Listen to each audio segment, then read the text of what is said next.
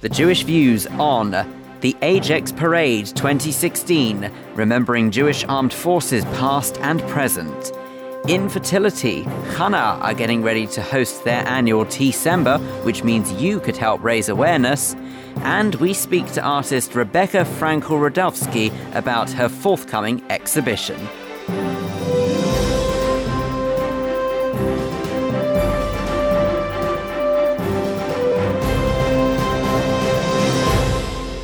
But first, with a roundup of the Jewish news this week, I'm Vivian Krieger. More than 1,000 Jewish veterans, many of whom had seen service during the Second World War, marched down Whitehall to the Cenotaph, led by the band of the Coldstream Guards, on a very cold Remembrance Sunday. They were joined by members of the JLGB and synagogue and school youth groups. A service was conducted by the Chief Rabbi, Ephraim Mervis. London's mayor has spoken of his concern following a report into the number of anti-Semitic incidents directed at the strictly Orthodox community in areas such as Stamford Hill. 32 incidents had been recorded by the volunteer security group Shomrim in just 1 month. Sadiq Khan, who'd made zero tolerance on hate crime a top priority, said it was of concern to him and added that the Metropolitan Police had reached out to Haredi leaders to try and raise awareness and confidence. The Minister for the Middle East, the MP Tobias Ellwood, has said Britain is very proud of the role it played in the establishment of a Jewish homeland. Mr Ellwood's words appear to be a slight shift from statements earlier this year when he said he wouldn't celebrate next year's centenary of the 1917 Balfour Declaration. Mr Ellwood was speaking at a Conservative Friends of Israel event. He added that Number 10 was making the celebratory arrangements, which he said were very, very important. A PE teacher at the Jewish Community Secondary School in New Barnet has received a prestigious award for saving the life of one of his pupils. Ashley White performed CPR for 15 minutes on Noah Baron Cohen, a Year 11 pupil who'd had a cardiac arrest after a run. Mr White took instructions from a 999 operator until Noah was taken to Great Ormond Street Hospital. The prize was given to him at the annual Lifesaver Awards run by SADS UK, which stands for Sudden Arrhythmic Death Syndrome.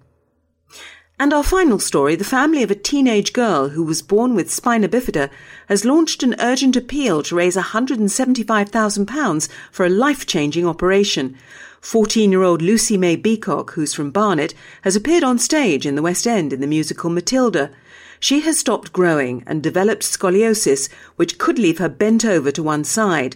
The corrective operation Lucy needs has to be done in America. Her family say they're already amazed at how generous the Jewish community has been.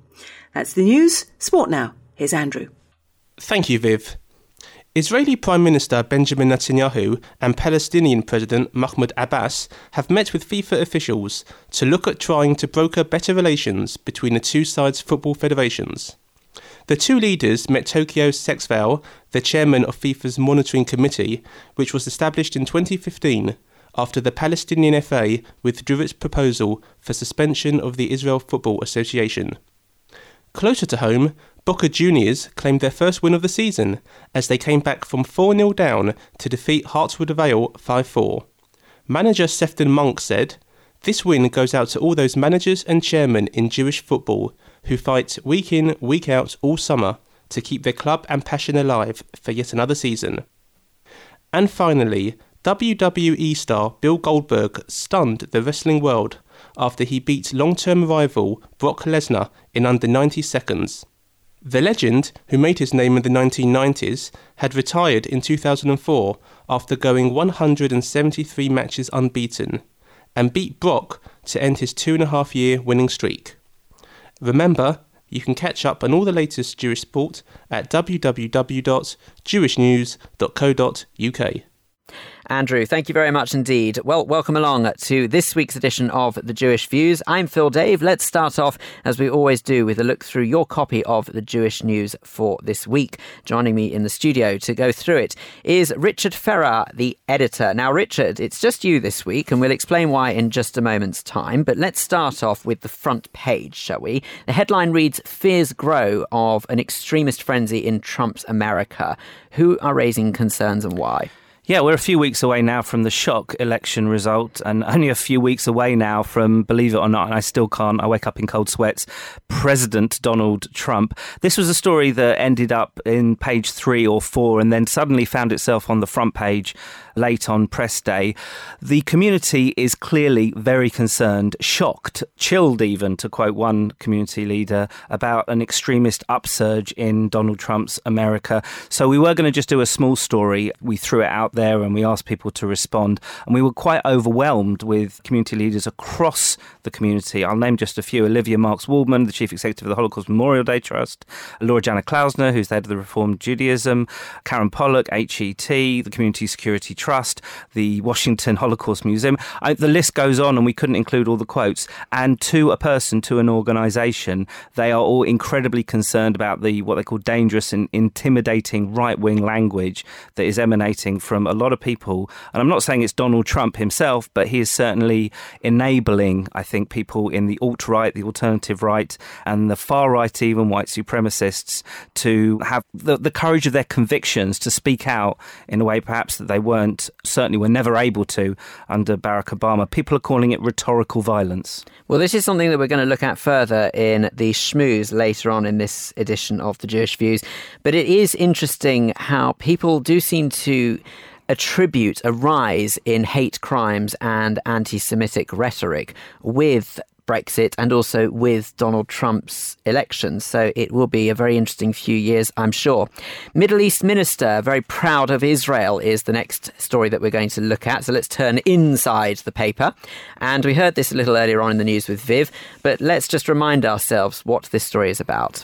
Yes, Tobias Ellwood, the Middle East minister. And this is obviously a story that's going to be bigger and bigger and louder as the months go on and we head towards next November, the 100th anniversary of the Balfour Declaration. Now, the British government have been very backwards about coming forwards on this. They haven't been very vocal on the feeling that the 100th anniversary is something that obviously is very, very important and profoundly important to the Jewish community. Well, this week, of note, Tobias Ellwood said that he is proud of, and the government is proud of, the role played by Britain in the establishment of a Jewish homeland. And obviously you've got a lot of people, a lot of anti-Zionists that are saying even that Britain should apologise for the mandate, that they should set the record straight and that the mandate was unfair on the indigenous people of the time. So to hear someone unequivocally in such an important role come out and say something like pride is obviously, I think, a really important statement this week. And it seems to be quite a stark contrast to what we were just talking about when we were saying about the rise in hate crimes as well. It's interesting, isn't it? Because when you think national pride, a lot of people think xenophobia, insular, inward thinking, anti-immigration. It doesn't have to be that way. 17 million people that voted for Brexit don't feel that way, but obviously it's a slippery slope. And if you take it too far and you become a little bit too jingoistic, obviously you end up in a sphere that I don't think any of us want us to go.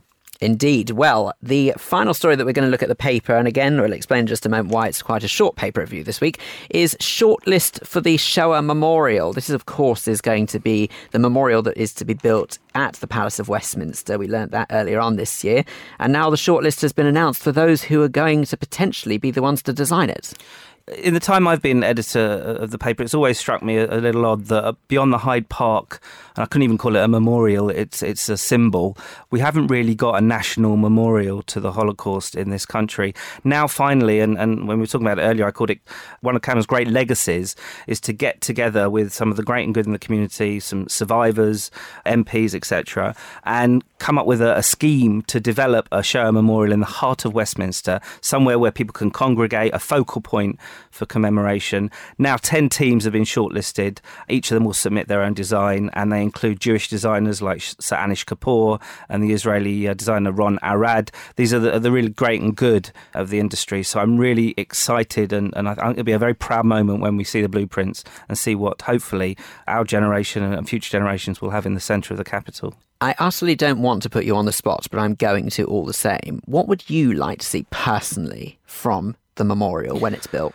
Well, I think it needs to be a focal point. It needs to be somewhere people can congregate for introspection, a bit like the Cenotaph, perhaps, in Whitehall. The most beautiful, evocative, this is Kindertransport rather than the Holocaust. It's actually in Prague Station, or is about to be unveiled, is a picture of a glass pane with children's hands up on the pane. And you can just imagine the scene taking place in the late 30s as parents say goodbye to their I break up when just thinking about it, when parents say goodbye to their children, and it's almost the outline of the children's hands, something that really hits you in the gut, that also is a place physically that you can stay and spend time. I think that is the most important thing. Simple yet striking is what we hope for. Well, that's where we're going to leave it for a review of the paper for this week. But Richard, you're not going anywhere just yet. And in fact, we should explain that the paper review is normally recorded at the studios of the Jewish News Office. But this week, we hop over to our other studios at Jewish Care that we sometimes use as well, where we are joined in the studio by Gillian Gold and Rita Rosenbaum. Now, we are going to explain in just a moment why that is the case. But Richard, why are we here? Mitzvah Day, and we're sat here in green T-shirts. I have a great collection of Mitzvah Day T-shirts stretching back about 5 or 6 years, so just another one to add to the collection. This weekend, at the beginning of this weekend and towards the end of next week, there's going to be a lot of events going on. I think an estimated 40,000 people are going to be taking part in Mitzvah Day, a day of mitzvahs, a day of good deeds around the community, volunteers of all faiths, led by the Jewish community, doing all sorts of grassroots projects, from sort of cooking and collections and present wrapping and helping in community centres. And we're basically here to celebrate that and to celebrate the fact that it's been recognised across the country. Prime Minister Theresa May hailed it only this week. So it really is, it's the centre point of mitzvahs and good deeds in the community each year. Well, Richard, you are going to be doing your mitzvah after we finish recording this section of the programme. But Gillian, let's speak to you first of all. And can we start by just establishing what it is that you do here at Jewish Care? I work in the volunteers department, and I primarily deal with special projects, which is groups of volunteers coming into Jewish Care to do often one-off days, often with corporates coming in using their employee volunteering days to give to Jewish Care. And why are volunteers so crucial to the work that Jewish Care do? Volunteers are the heart of our work. It's the volunteers who bring the friendship, the interaction to our service users. Could you tell us a little bit about some of the services that people volunteer on? Well, people volunteer in many different ways. We have people who volunteer weekly, monthly, an hour a year, if it's something in particular like chauffeur blowing. But we need volunteers now, particularly for our Meals on Wheels delivery services in Redbridge and Barnet. This can be very flexible for people because the meals are frozen, so they can be dropped off by mothers between picking their children up from school. We also need volunteers actually to come into our care homes and talk, interact, play board games, sing along with our residents, who love to see new faces and really want that friendship. So no amount of volunteering is too big or too small. Perhaps you could just tell some of those listening who might want to get involved how they do. Where do they go? Very simple. Just look on the Jewish Care website, see how to help us, and you'll find volunteering. And you can email us or you can call us, and we'd be delighted to hear from you. And what are Jewish Care doing for Mitzvah Day? Masses. We've got many groups coming into our care homes, day centres. Things have been happening this week. We've got Leighton Orient actually going in today to Vine John Rubin's house. So there's lots and lots going on. Let's turn our attention now to one of those volunteers, Rita Rosenbaum, who works for the Casey Shasha Centre for Talking News and Books, which is a subdivision of Jewish Care. Rita, can we start off, first of all, with how long you've been volunteering for Jewish Care? I've been volunteering for Casey Shasha for nearly 19 years now. Goodness. And I assume that you love what you do, or else you wouldn't really stick around. Well, I started off once a week for 2 hours, and I'm now doing 5 days a week, between 5 and 6 hours a day. And what exactly is it that you do at the Casey Shasha Centre? Because obviously some of our keener listeners might recognise your dulcet tones from the audio version of the Jewish News, of course. Amongst other things, what else do you do? I actually run the audio library now, and I started unpacking the wallets in which we send out the CDs and USBs. And by now I'm running the library. I record books, and I now present Jewish News every Thursday. Excellent. So you are absolutely no strangers to the ears of the Jewish community, then?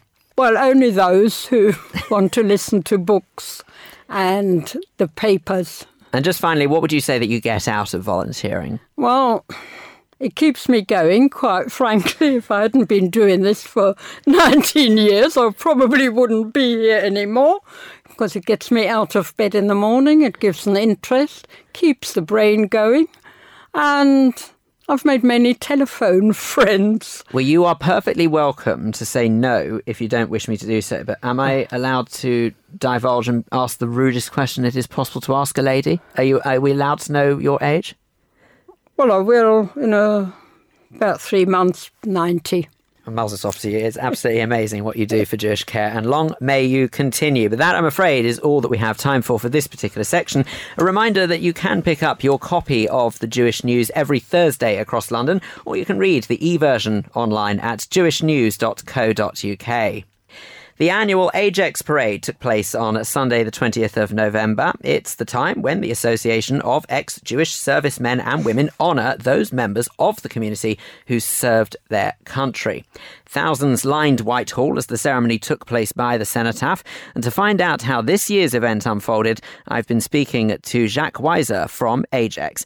And I started by asking him to remind us of the history of AJEX.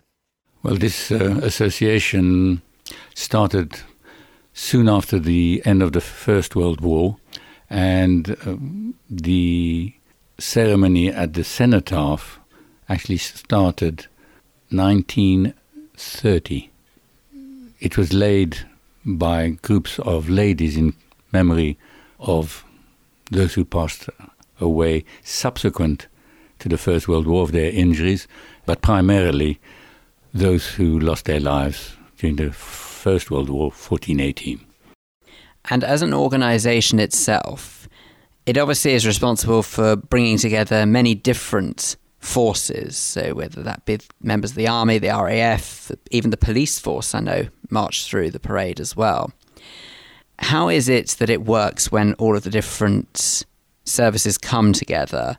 Who coordinates that? Because obviously the parade itself took place this year on the 20th of November, but how do all of the different forces come together? Well, basically they're invited. That's the first thing from this office.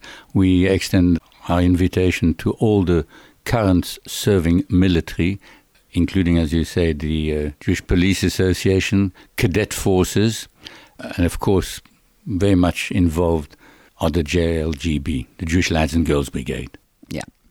Tell us a little bit about this year's ceremony, because for those of us who weren't lucky enough to be there, and I have been, last year I had the great privilege of being there, and it was one of the most phenomenal and moving experiences I can honestly say of my life, because it just really showed how much the Jewish community as well have sacrificed for the safety of this country.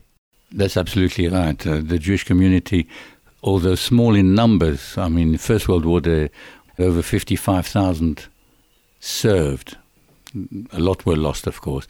Ditto during the Second World War.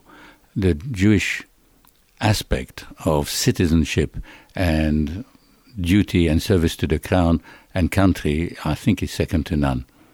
Absolutely. Well, the ceremony itself, tell us a little bit about that. What happened? Well, the ceremony obviously brings together not only the current military, as I said earlier on, but also the veterans and their families. The important part to remember is that because of age, the profile has obviously increased tremendously.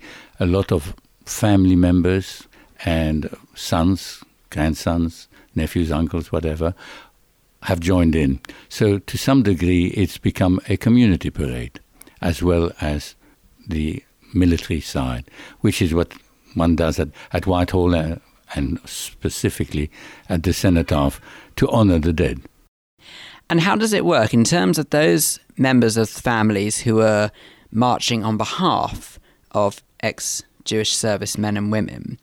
Are there any restrictions that says that it has to be the son of, the daughter of, or anything like that? Can anyone do that on their behalf?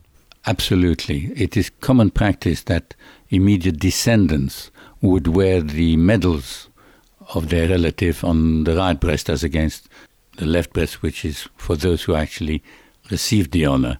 There's no restrictions, absolutely not, because we have people marching from communal organizations, the Board of Deputies, we have the League of Jewish Women, we have various synagogal bodies, we have a multitude of other members of the community participating. There is a slight age restriction because, of course, notwithstanding the fact that the military is not at the fore so much, it's not easy to have children trying to march or doing the best they can to participate. However, some do come accompanied by a family. I have to ask the question that I'm sure is going to be on everybody's lips. It strikes me that one of the biggest problems that you could possibly have with a march consisting of many members of the Jewish community is safety and security in particular. Now, how do you combat security? We work together with the appropriate forces, primarily the Metropolitan, of course, who support the parade in an amazing way. But over and above that, we have the Community Security Trust, the CST, and they had numerous people on duty on Sunday, both at the parade and at the subsequent reunion tea, which takes place after the parade. So we are covered on both fronts, and I must say that the opportunity that is afforded to our community, the Jewish community of the UK, to be able to actually parade and hold a ceremony with a lot, if not the majority of it in Hebrew, as a service at the cenotaph is quite amazing. It's something that was afforded us by King George V, and we hold onto that very dearly. I'm not surprised, because if you think about it in terms of pro rata, the community, as you rightly identify in this country, is considerably smaller than many other minorities. Yet it really is a true testimony to just how we are able to make a loud noise if we want to, because there aren't any other minorities, to the best of my knowledge, who march by the cenotaph in the same way. Well, the only time they might march part is when they have protest marches, whereas here we show our affinity to Queen and country and also citizenship in terms of what we feel is right and proper and correct to highlight that we live in the United Kingdom in a free and democratic society. How does it make you feel being such an intricate part of AJEX? Because I can tell in the way you talk about it that you are immensely proud of the work the organisation does. Absolutely. And the association as an organisation has its tentacles in many other areas. We were delighted and pleased, as we have over many years, to have representatives from overseas as well, including France, Gibraltar, Israel, and elsewhere within the Commonwealth, if you like. But my pride is that when I'm standing there and I see these veterans and their families marching past, walking, sometimes slowly or in a wheelchair, I have a frisson, as they would say in the country where I come from. En français. En français, well, in my case, Belgium anyway. But it's true, you feel this pride of being Jewish, and also the fact that if it weren't for some of the sacrifices made by these soldiers, and I hasten to add the women who participated not only in the First World War as nurses and others, but in the Second World War, were dropped behind enemy lines and everything, a lot of us wouldn't be here. Jacques Wiser from AJEX talking to me there about this year's parade, which took place on the 20th of November. You're listening to The Jewish Views in association with The Jewish News. Still to come on this edition, Clive Roslin will be here for our Jewish Schmooze. Today, Clive and Kate will be joined by actress Kim Ismay and lawyer Denise Lester. They'll be discussing the rise in anti-Semitism attributed to the political shocks of 2016. Plus, Diana Toman will be speaking to Louisa Goott from Chana about the work her organisation does to help infertile couples in the community. But first, artist Rebecca Frankel-Rudowski will be exhibiting her latest works at Hampstead Garden Suburb Gallery at Fellowship House on Thursday the 1st of December. Her works deal with universal philosophic themes. Her latest series, Genesis and Chana, are abstract in nature and deeply reflect the influences of Jewish and Eastern mysticism, mythology and folklore. Entertainment and culture reporter Kate Fulton has been finding out more for us by speaking to Rebecca. Kate started by asking her to tell us what inspires her as an artist.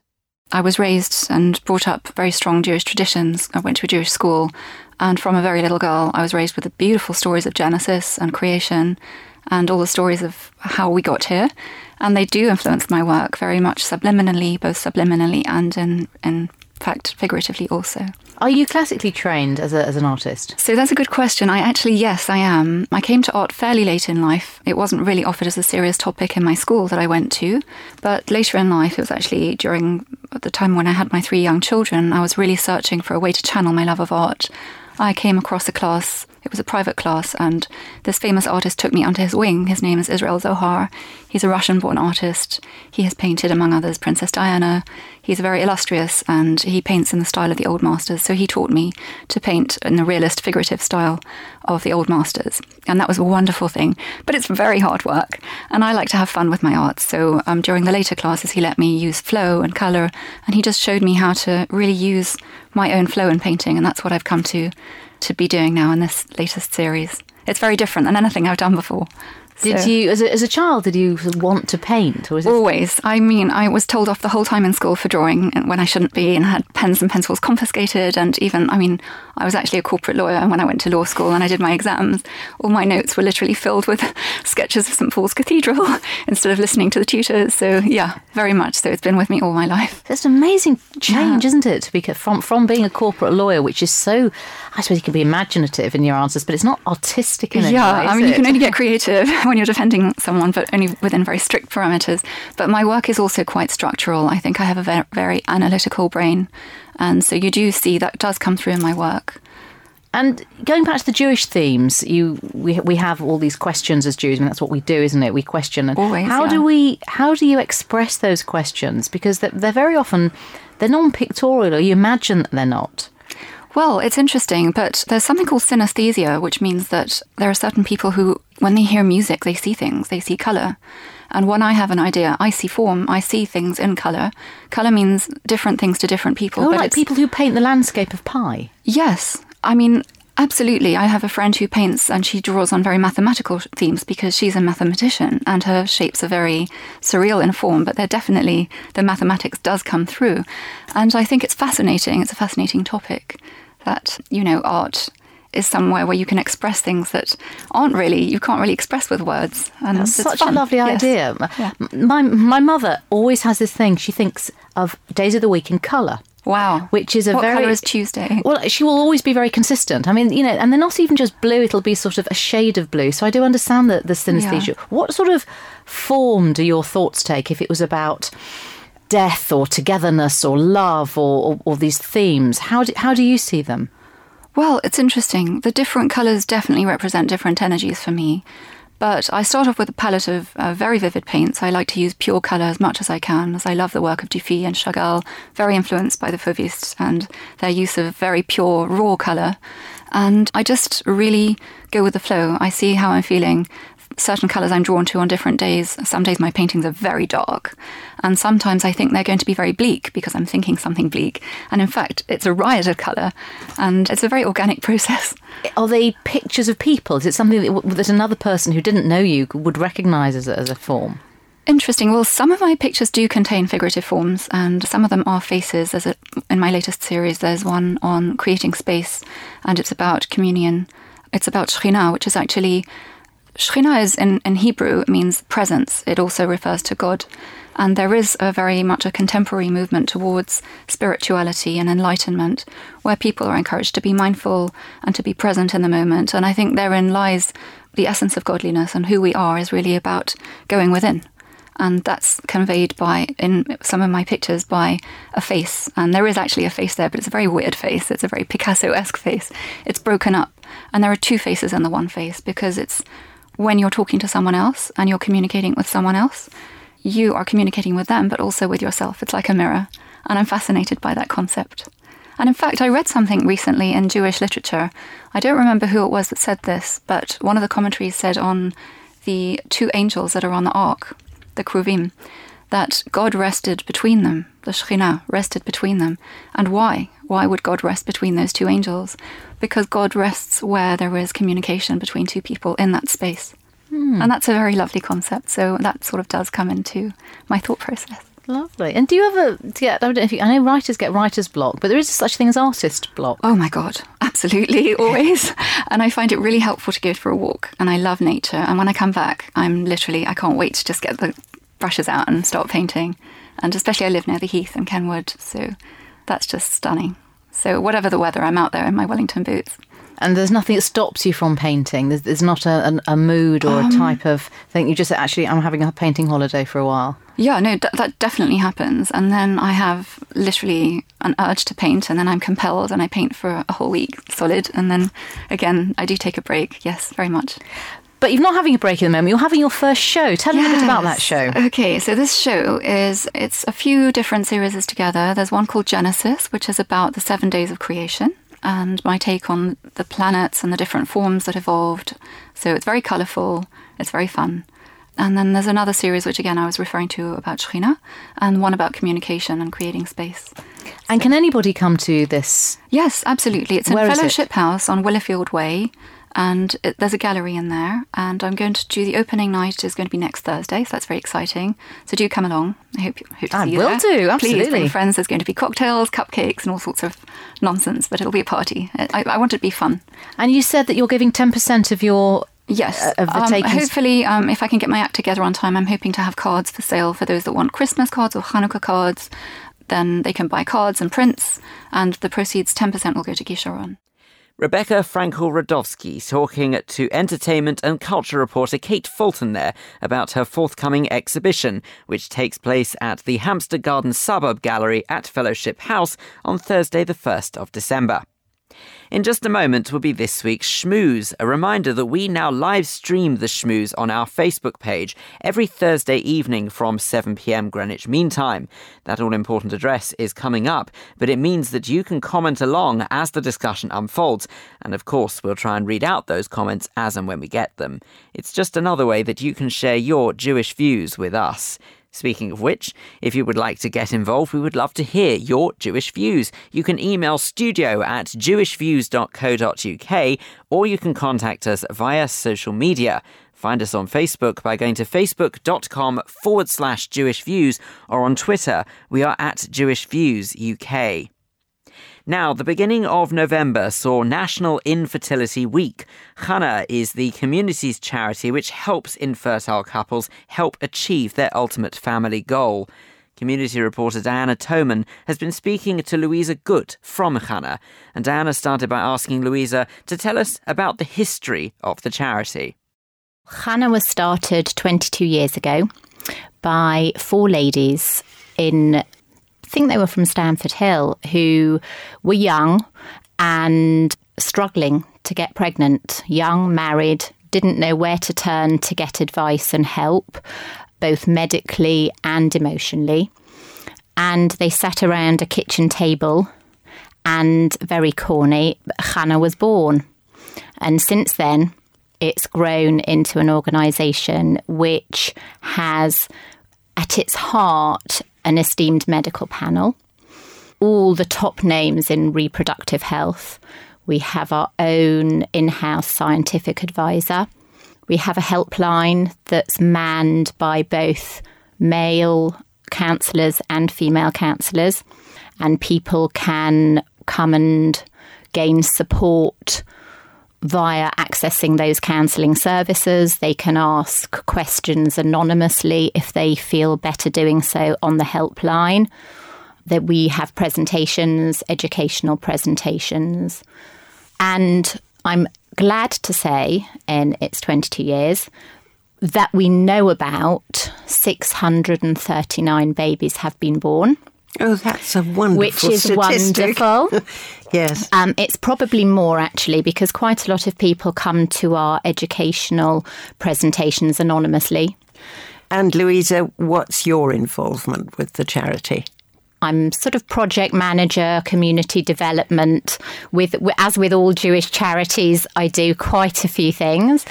But my role is to make sure that the outreach is as good as it can possibly be. So as many people know about Chana as possible. You know, our website has grown. We can see we're getting much more traffic to the website. We don't necessarily know who it's from. calls to our helpline have increased.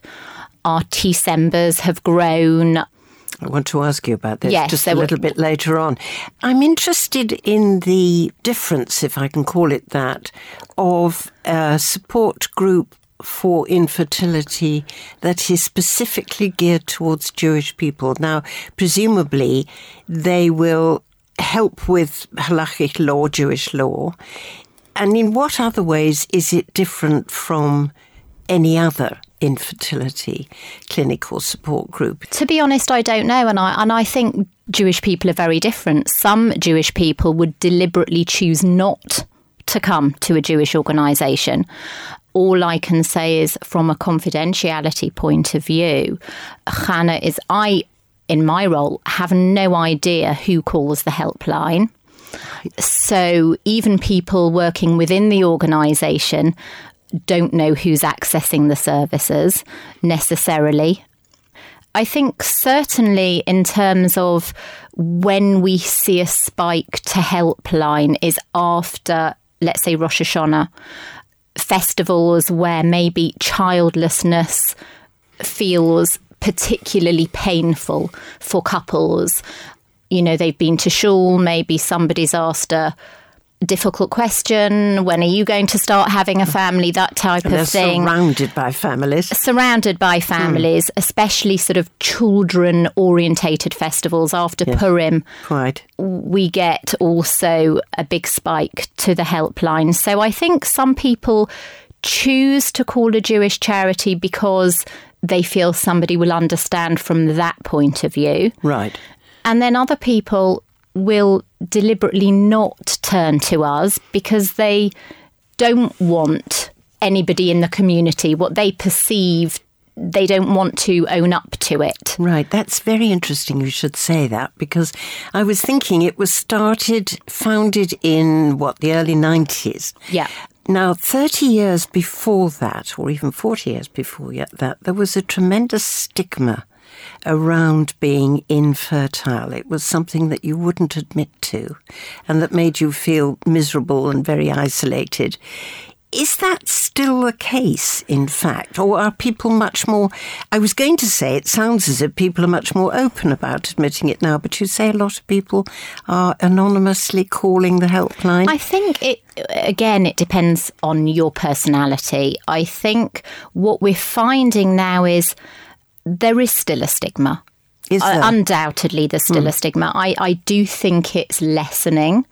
With things like social media, people are much more aware of organisations that can help. Certainly from my perspective, what I found is after, please God, a nice outcome, yes, people are definitely more willing to talk about it. Good. So if you've had a baby, yes, you can maybe at that stage talk about how difficult it was to get to that baby.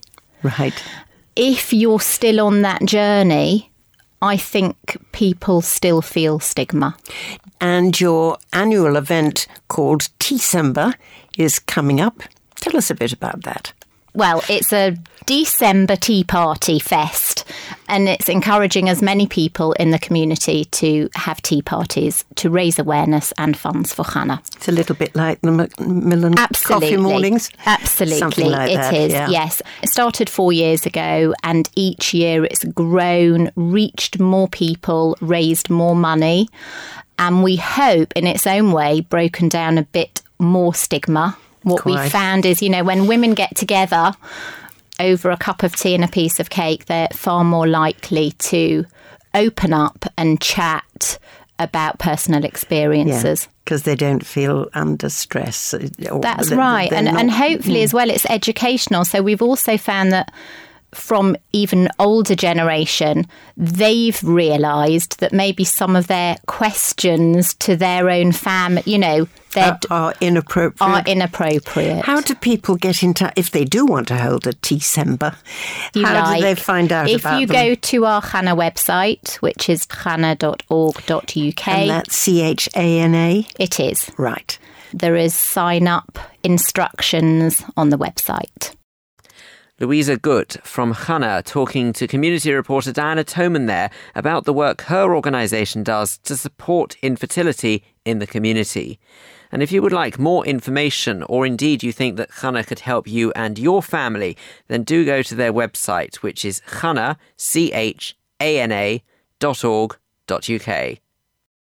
You're listening to The Jewish Views, and this is the Jewish Schmooze, the part of the show where studio guests join me, Clive Roslin, to discuss matters that you've been hearing throughout the programme so far.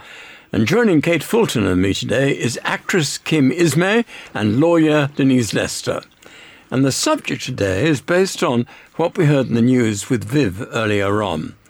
London's Mayor, Sadiq Khan, has spoken of his concern following a report into the number of anti-Semitic incidents directed at the strictly Orthodox community in areas such as Stamford Hill. Many have attributed a rise in hate crimes to the political shocks of 2016, such as the vote to leave the European Union and President-elect Donald Trump's victory. The question is, do we associate a rise in anti-Semitism for the same reasons, or has it always been there? Kim, let's start with you. Do you feel this year's political shockwaves have anything to do with the rise in hate crimes? Oh, absolutely. Absolutely, 100%. I think it's not only made more of them, it's actually made them more visible. It's given people who are like that and who would do that, it's almost like it's given them permission to be open in their hatred. I mean, during the 70s, I remember there was Rock Against Racism and there was the Anti-Nazi League because there was a big resurgence in hate crimes. Skinheads were particularly virulent at the time. But it all petered out and everybody put a lid on it almost. And I think it's always been there.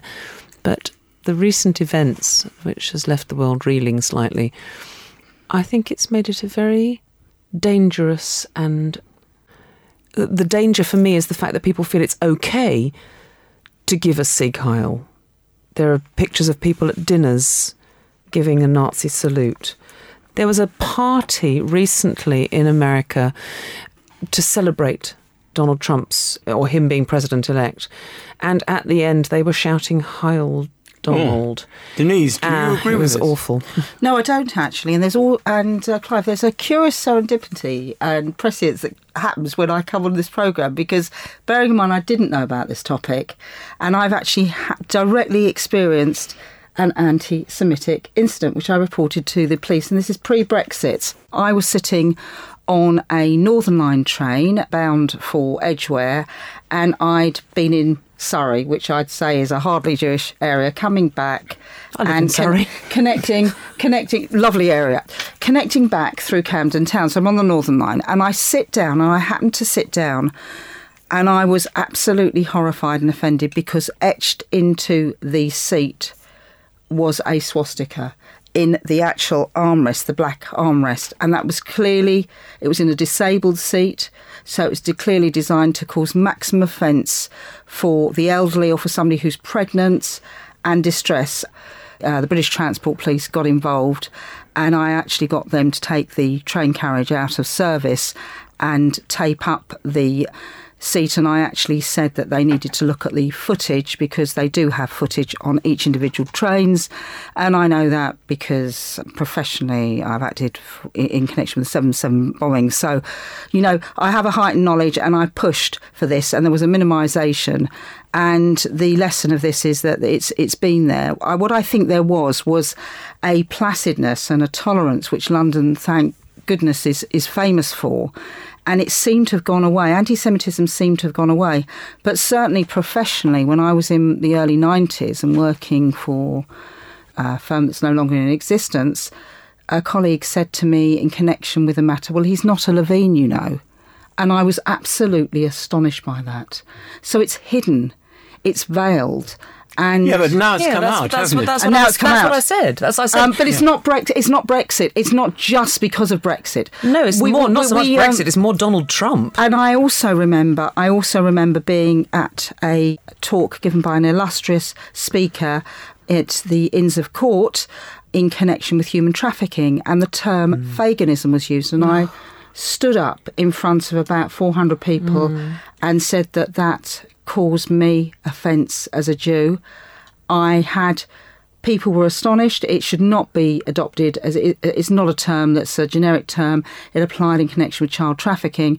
There was an attempt to spin it, and that's absolutely, it was just horrible. It was just horrible. So it's there. And it's insidious. Oh, it is. But it always has been. People fear and mistrust that which is not them. But it is coming out more now, because a few years ago, if you went into a synagogue, you didn't have all these guards and people standing there. Absolutely. And you're not told at the end of a service, please go out as quickly as possible. Don't congregate in outside the synagogue. So it is, in my opinion, it is getting worse. I agree with you. And the worst of it is that the Jewish community historically has had a value set of being good and assimilating with the host nation. We're not troublemakers and we're remarkably tolerant, but we shouldn't also isolate ourselves. Kate, what do you think? Well, it's definitely anti-Semitism does seem to be more out there. I was told that recently a big bookshop in London had the protocols back on for sale. Really? And yes, the person that saw it spoke to me and said, well, so what do I do? And I immediately said, well, you go and speak to the owner of the bookshop. And it was a big chain. And this was not something that was hidden. It was just on the shelf. And the manager came down and they did take it off. So that seemed okay. 2 weeks later, it's back on again. So that's one thing. But going back to the idea of a rise in anti-Semitism, it feels that it's more out there because I feel people have become more emboldened. They've become able to... Exactly. They feel so... Because they sit there and they get... And I was only talking about this last night, actually. They get their news on their little phone. Most people are not watching. And what they do is they sign up to either fake news websites or they find these peculiar websites where there are bunches of cronies saying the same thing as them. Yep. And if enough people are in nodding agreement with you, saying more and more and more the same thing, you become emboldened because you normalise that sort of horrible hate speech. That's exactly what it is. It's the normalisation of it. It feels okay. And it's just a very hard thing to have to realise that there is so many different people out there that will create almost their own broadcast channels or newspapers. It's very interesting to see all this because I've lived much longer than any of you three, and I can remember when I was young, very young, the only time that I ever came across anti-Semitism was when I sat in a studio with a woman, a most unpleasant woman I may say, and she knew I was Jewish. She suddenly turned round to me and she said, I live in a beautiful flat in Marylebone High Street. Unfortunately, my flat is above that of a nasty fat Jewish man and his fat Jewish wife and their even fatter Jewish son, and they make me sick. And I was so shocked and so young, and she was so senior, I didn't say a word, and I've been sorry ever since. But that was the only anti-Semitic comment that I ever heard or ever experienced until quite recently. So I think there's been a great change, and I think that's one of the reasons why Trump has won in America, and that's one of the reasons why the majority against staying in the common market was. I think one of the things that we have to guard against is, we're all talking about complacency and the fact that people behave in a certain way because other people allow them to or don't speak up enough. Political correctness had gone so far that we were all afraid to say something about someone's behaviour if they belonged to a certain group for fear of being called racist because we were tarnishing the whole group with their wrongdoing. And I think... You're right about that, because recently... Now it's swinging. Well, not recently, but some little while ago, I said to my daughter that I'd met a young doctor who was absolutely charming. I said, he was a black doctor. And she said, oh, you can't say that. Now, what was wrong with saying that? I said he was a white doctor or pink doctor or green doctor. But people were being much too careful. Yeah, it's very difficult because you have to be. I mean, there's no harm, I think, in referring to somebody's perhaps ethnicity in passing. It's when the adjective, which was the continuum with your case, Clive, fat Jewish, fat Jewish, fat Jewish, and I don't like them or I hate them. I'm going to pick up and just say, of course, Trump is seen to be pro-Jewish as well, but there is this. There is converted, isn't she? She's got a very religious Jewish daughter. But I think that yes, absolutely, and I think we have a collective and individual responsibility as Jews of all shapes and sizes, and particularly those who are non-Orthodox, to actually be loud and proud of who we are, because we have a rich history and ethnicity in so many ways. And I do not want to be defeated personally by any anti-Semites. The swastika, if I hadn't have made the noise, then there wouldn't have been the action taking and removing that armrest out of service, and somebody else could have taken even more offence. And I actually think that it was the Chinese police officer and the other non-Jewish police officers who took me more seriously, which also leads me to my other point, is the non-Jewish community and people who are decent and have a decent set of values, we need to look to, and we do look to, for support and help. I mean, there are great people out there, such as John Mann, who really put himself in the verbal firing line recently, and other such good people who really want to keep our society tolerant. But our society is becoming less tolerant. This is obvious, I think. Don't you think, Kate? I do. I mean, look at the whole Joe Cox. Horrific. Well, it is. That's exactly. When you think about it, I still can't quite believe it. And what was found since he was found guilty, what was actually found in his room and what came out, and some of the letters that he'd written. And again, you can imagine people are starting to, as long as he doesn't start becoming some sort of cult figure, which frightens the hell out of me, that could be a thing. Now, this is the whole point, that wouldn't have been a big case a few years ago, would it?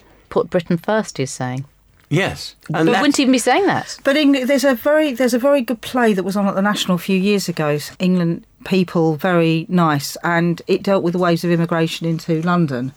And we're broadcasting from London, which is a fabulous melting pot with many different waves of immigration from the Irish and Irish Catholics and Protestants, the Italians, and I'm just in terms of religion, Catholics, etc. And now everyone from the Indian subcontinent and Muslims as well. And I say that because people have been remarkably tolerant. But to get back, it's now, being British does not mean being racist. I mean, in my view. But Kim, you've noticed it, haven't you? You've noticed that the English are becoming less tolerant. Yes, I think so. I think people are generally becoming less tolerant. People are, because they don't know how to interact. We were talking earlier on about everything being social media based, and I know we've talked about this before, Clive. Everything is now social media. You can get the answer to everything you want now, this minute, on your smartphone, whether it's true or not, whether it's verified or not, whether veracity is not in question. You people can get Check, information. do they don't check. My sister was saying people just retweet things and they just put them up on Facebook and go, "Oh, this is terrible, this is terrible." Well, hang on a second. Is it true? Or are you part of the group of people who are just putting out fake or incorrect news? But we are becoming less able to interact face-to-face with people. And because this interaction is becoming less and less the norm, then our reactions when we do something are heightened and a little bit disjointed. I think where it's arguably significant that people feel more comfortable and using social media, and it's a cowardly tactic as well. You're invisible on social media.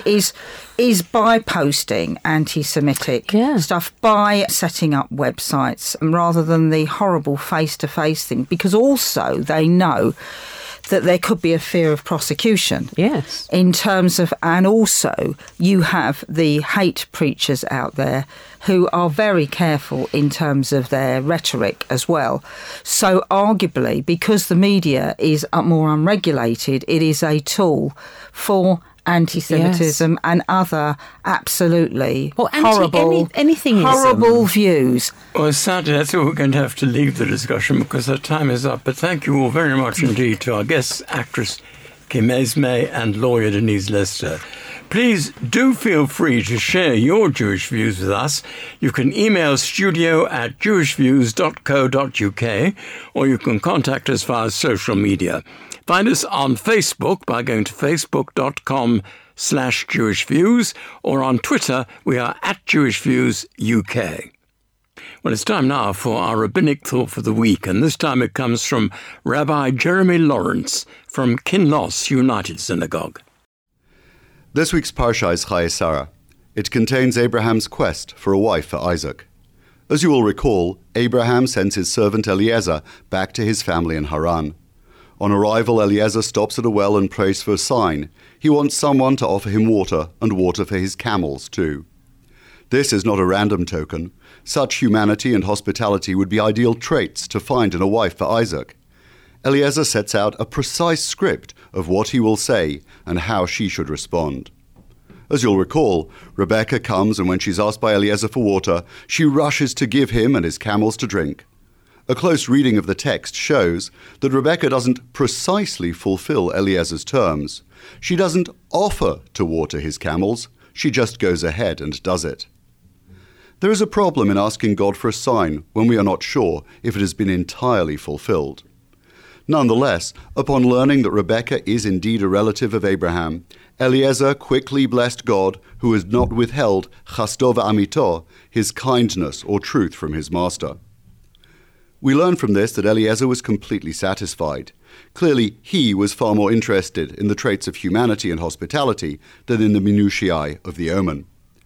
But perhaps, more significantly, we see that it is far more important to display acts of chesed, of kindness, than to offer them. Eliezer was far more impressed by someone who watered his camels and delivered beyond what was strictly necessary, and by someone whose actions exceeded their words. Eliezer was grateful for someone who didn't seem to measure out or calculate the precise extent of their generosity. We had drawn this comparison in last week's Parsha, when Abraham offered to fetch the visiting angels a morsel of bread, but rushed to prepare cakes and meat. The picture is completed, and a contrast is drawn when Rebecca offers Eliezer a bed for the night. The Torah alerts us to one important detail before we are told that Laban, Rebecca's brother, rushed out to the well to invite Eliezer in. We are told that Laban's hospitality was triggered by seeing the weighty golden ring and bracelets that Eliezer had given to his sister. Laban was drawn in by the bling.